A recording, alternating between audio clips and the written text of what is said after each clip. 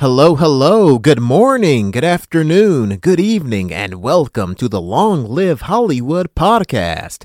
My name is Aaron. Thank you for tuning in. Thank you for choosing to listen to this podcast.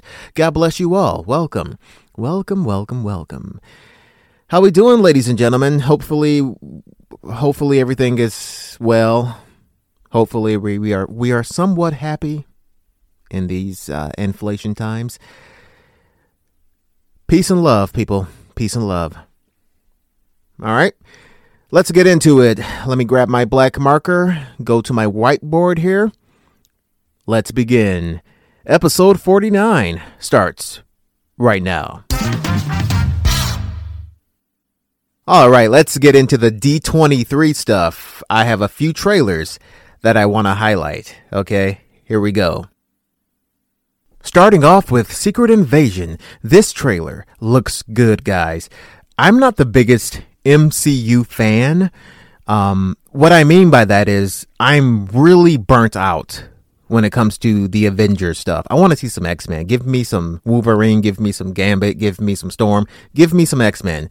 I'm kind of done with the Avengers as of right now. But this trailer looks really good. And it doesn't look good in a comic book adaptation way. It doesn't present itself as a comic book adaptation, not exclusively, not in a MCU way. It looks like a action thriller, you know? It has almost a different identity, and that's what I love. I love that Marvel is doing this. You go back to Shang-Chi, that's more like a kung fu movie than a comic book movie. I love that. I like how they're playing with different genres like that. That's what this looks like. This looks like an action thriller. This looks good. I love this. It doesn't look over the top. It doesn't look CGI heavy. It looks Benji. We got Emilia Clarke and Olivia Colman, two really good actresses, a part of this show. And I hope they get all the screen time in the world. These actresses are great. And I hope that their characters are cool. You know, I hope that they have a place in this show. And I hope Marvel isn't using these two actresses to product push the show, you know, publicity, if you will. Hey, Secret Invasion is going to have Olivia Colman and Emilia Clarke, guys. Now watch it. I hope it's not anything like that. Secret Invasion seems to be very serious, tone-wise. Very serious show.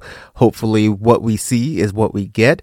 Usually when it comes to these Marvel MCU movies, you know, it's a lot of jokes, a lot of corniness. Hopefully they pull back on all that kind of crap and give us something a little bit more serious here. We got Don Cheadle here, who plays James Rhodes. We have Martin Freeman, who played Everett K. Ross in Black Panther. We got these two guys here. Secret Invasion is looking pretty cool, guys. I'm watching. I'm excited. Very excited. With all that being said, Secret Invasion comes out next year on Disney Plus, 2023. Next year, guys. Next up, we have Werewolf by Night. This looks cool as well. I love the black and white cinematography, 1950s style. Is it 1950s black and white TV? Is that the 50s or 40s? I don't know. I love the black and white. Okay. Let's see. I don't know anyone from the cast here. This entire cast, I don't know who anyone is. Let's see. Laura Donnelly. She sounds familiar. I'm pulling her up right now. She kind of, is that Jessica Jones? No, that's a different actress. Oh, she was on The Nevers, an HBO Max exclusive show called The Nevers. I've seen the first 2 episodes of The Nevers. Okay, so we got Laura Donnelly, Harriet Sampson Harris, Kirk R. Thatcher, Al Hampshire, Gil Garcia Bernal, Eugene Berdurant, and Leonardo Nam. Never heard of these people. Laura Donnelly is the only one that rings a bell. Everyone else, I have no idea. Really simple story, which I love. You don't have to get too creative with this. You know, movies and television from the 50s, stories were simple. The story here is there's these hunters, 6, 7, 8 hunters, and one of them is the monster. So they got to figure out which one of them is the monster. And, you know, it's kind of like Scream, right? One of them is the killer, and you don't really know who it is until the end of the movie. It seems like it's that kind of story here. I think it's awesome. I love it. This looks very entertaining, very suspenseful, a lot of twists and turns. You know, you have to really pay attention to what's going on. You don't know who the killer is, so you have to pay attention. Pay attention, people. Usually when it comes to these kind of stories, I'm really good at calling out the killer. Really good. So that may not be a problem for me. I'm not even bragging. I'm really good at these who's the killer type stories. Really good. Werewolf by Night comes out next month, October 7th. Next month, which is right around the corner. Can't wait.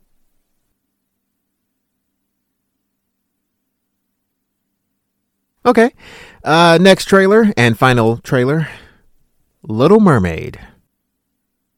So a few things that jump out to me right away. Beautiful trailer. Number one would be the animals. They look very realistic. You know, your fish, your sea turtles, the animals in general. It looks like they're going for realism when it comes to the animals. They don't look fake. And towards the end of the trailer, where we see Ariel swim up to the top, we see a very small, brief glimpse of Flounder. And who is Ariel's best friend, obviously. Flounder looks like an actual flounder, something that you would see, something that you would find in the ocean, an actual flounder. He doesn't look animated. You know, he doesn't look super yellow with the blue stripes like in the classic. They're not going for that. It looks like they're going for realism. Bottom line, this movie does not look like a live action cartoon, something like Pinocchio. And I think that's a good thing. Sometimes it's hard to blend the two together. You look at Pinocchio, you look at Tom Hanks in the movie. Tom Hanks is a live action real person who has a pet cat who is CGI. And the cat is obviously CGI. It's so obvious that it's distracting.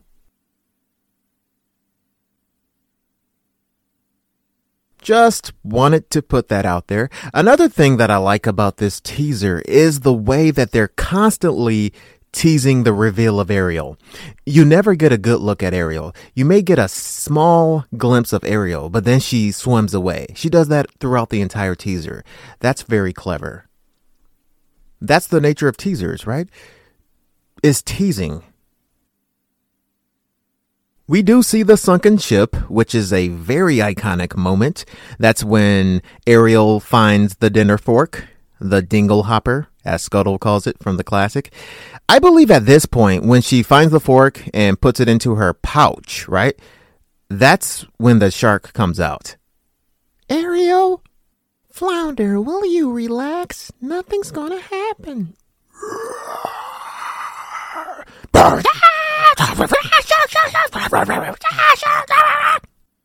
Boy, was that so intense. My goodness, Disney was so intense back in the day. Crazy. And then we finally get the reveal of Halle Bailey as Ariel. What's very fascinating here is the way that they revealed her. They revealed her singing. Singing. I say this because I will say probably hands down, Ariel, the classic from the animation, Ariel has the prettiest singing voice out of all of the Disney princesses. She beats out Cinderella, Belle, pretty much everybody. Does she have the best voice? I don't know. But does she have the prettiest voice, the most feminine voice out of everybody? I think she does. And going back to Halle Bailey, obviously she doesn't sound exactly like Ariel, but the tone of her voice, the beauty of her voice, the femininity of her voice is very similar. Halle Bailey's voice is beautiful, very beautiful. I have never heard this woman sing, and I was blown away. Very gorgeous. So at the end of the trailer, again, we saw the reveal of Halle Bailey as Ariel. And like I said, what's fascinating is her singing, right? They revealed her voice, what her singing voice sounds like. And it's very similar, tone-wise, beauty-wise, to the original Ariel. So again, not only did we get the reveal of Halle Bailey as Ariel at the end of the teaser, we also got the reveal of Ariel's voice and how beautiful it's going to be. That's a good way to sell the movie. And that's pretty accurate to the original. Very beautiful voice. Great reveal. So The Little Mermaid comes out next year, May 26, 2023. Come on, Disney. This movie shouldn't suck. The animation is good, so this one should be good as well. It's very simple. Take the classic, turn it live action, and put it on screen. That's simple. Pinocchio had no business being garbage. Little Mermaid should not suck. Very simple. Easy work. Easy work. Come on, guys. Let's move on. Mufasa from The Lion King is getting his own prequel movie. How cool is that? This needs to happen. I'll explain. That story coming up next. You know, I'm really excited here. I've always said for a long time, Mufasa needs his own movie. I've said this for a long time. Mufasa is so fascinating as a character, as a character, you know, like how did he become the lion that he is? You know, he's a very fascinating character. My biggest worry is the animation, because I think it's safe to say, I'm not sure if I read it or not, I think it's safe to say that they're going to do the realistic animation that they did with the previous live action Lion King. If they're going that realistic again, I have a problem with that. I don't like that kind of animation. It was way too realistic. It was distracting, and I did not like it. So hopefully the Mufasa movie looks a lot more animated. That's what I'm hoping. Again, the first one looked a lot more documentary-ish. You know, you ever watch those animal documentaries, right? And here we have the African lion. Look how he attacks the zebra. Very aggressive. And now we have the elephant. Yeah, I don't like that. Another thing that kind of worries me just a little bit is the inclusion of Timon. Now, hold on, guys. I like Timon. I like him as a character, and I like Pumbaa as well. But judging from the synopsis of this movie seems to be a lot more emotional, a lot more dramatic. You know, it seems to be something dramatic, you know what I mean? Something a lot more dramatic. And adding Timon and Pumbaa in a movie like this, that just kind of seems like fan service. Does Timon really have a place in a movie like this? It almost kind of seemed unnecessary. You could argue that Lion King is equally dramatic. I mean, Simba lost his father.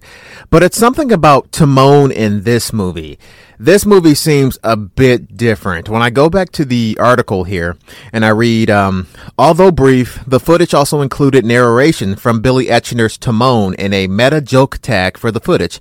Wait. Am I not in this movie? I don't feel seen.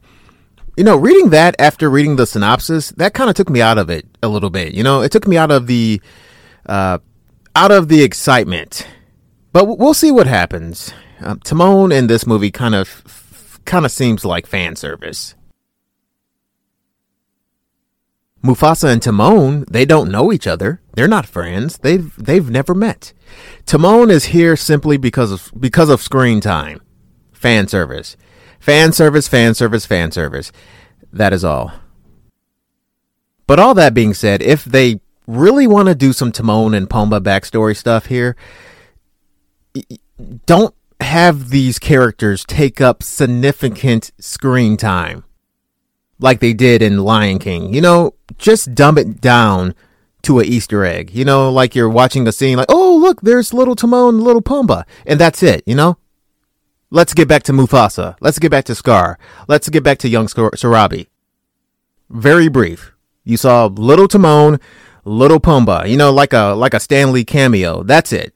Don't have these characters take massive screen time. They really don't have any business being here. But anyway, guys, ladies and gentlemen, those are my two biggest worries.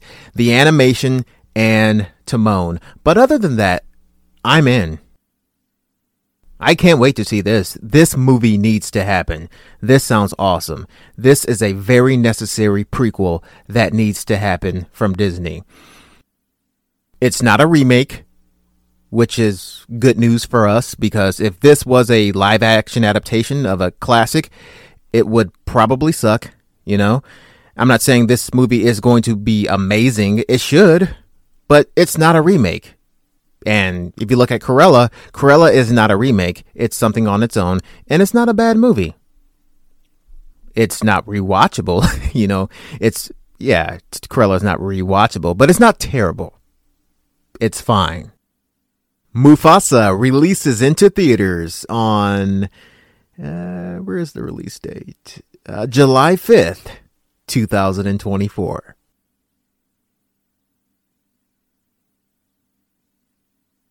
So you're telling me there was going to be a Forrest Gump 2. What would it be about? That story, next.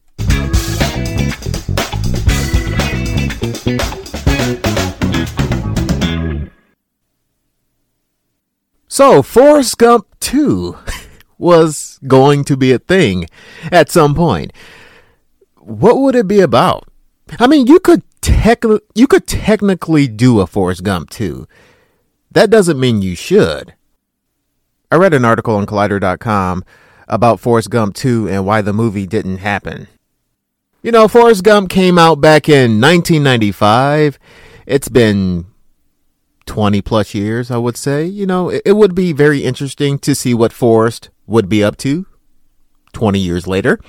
But that doesn't mean it should happen. Forrest Gump 1 is enough. But all that being said, though, guys, let's say in a perfect scenario, let's say they got the right director, the right writers, the right actors, everything, right? Perfect. In a perfect scenario, what would Forrest Gump's life be 20 years later?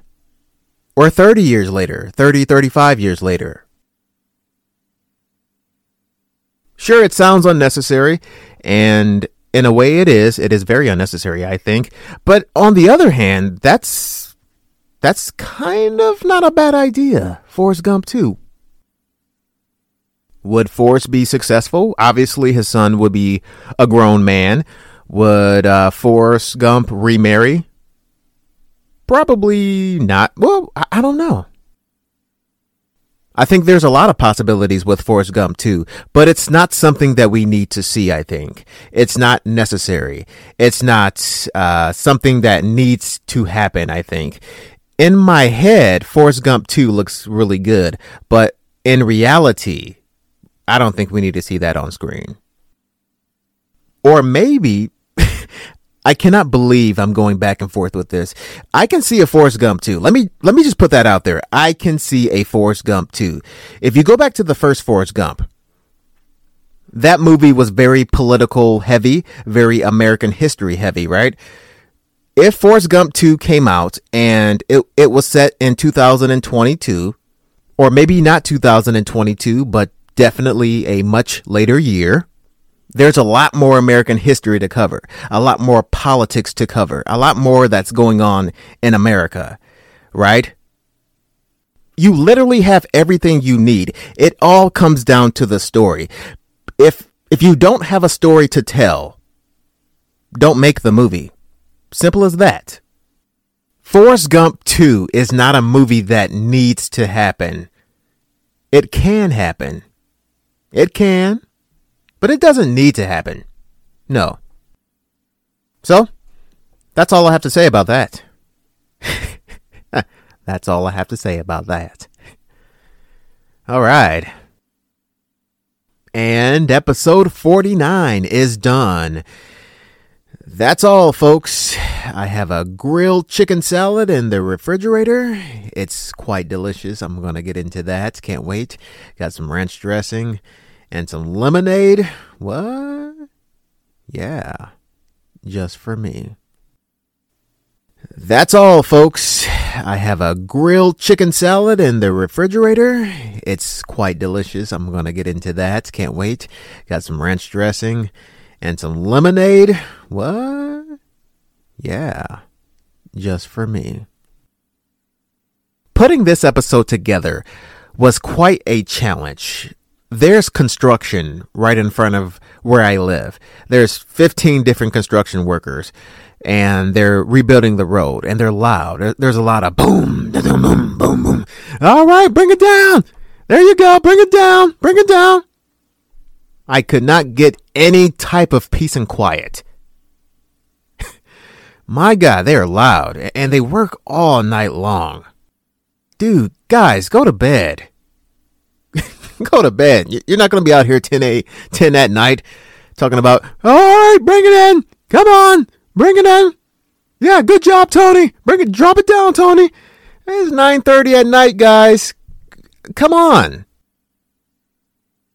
I don't know about you guys, but I enjoy a peaceful night. I need my nights to be peaceful. I enjoy lo-fi music, especially at night. A nice peaceful night with a little bit of rain. You know what I'm saying? I don't need construction. I don't need, hey, come on. No, absolutely not, guys. Come on, go to bed. Let's call it a night, guys. We're not doing this. Okay, I know it needs to be done, but Jesus Christ. Oh my God, I can't do this. And sometimes they'll block you in too. Like when you're trying to drive out to go somewhere, they would literally block the driveway for at least 20 to 30 minutes. So you have to plan it just right. I mean, I drove out one day to go to the library. I came back 15 minutes later, 20 minutes later, and I couldn't get back in.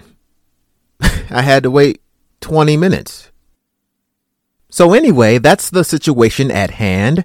It's very annoying, but you know, these guys do a really good job. The roads are looking good. It's just they've made their way to where I live and now I'm blocked off and now I'm suffering. This sucks. I have to go back to the library because when I went to the library, they didn't have my book.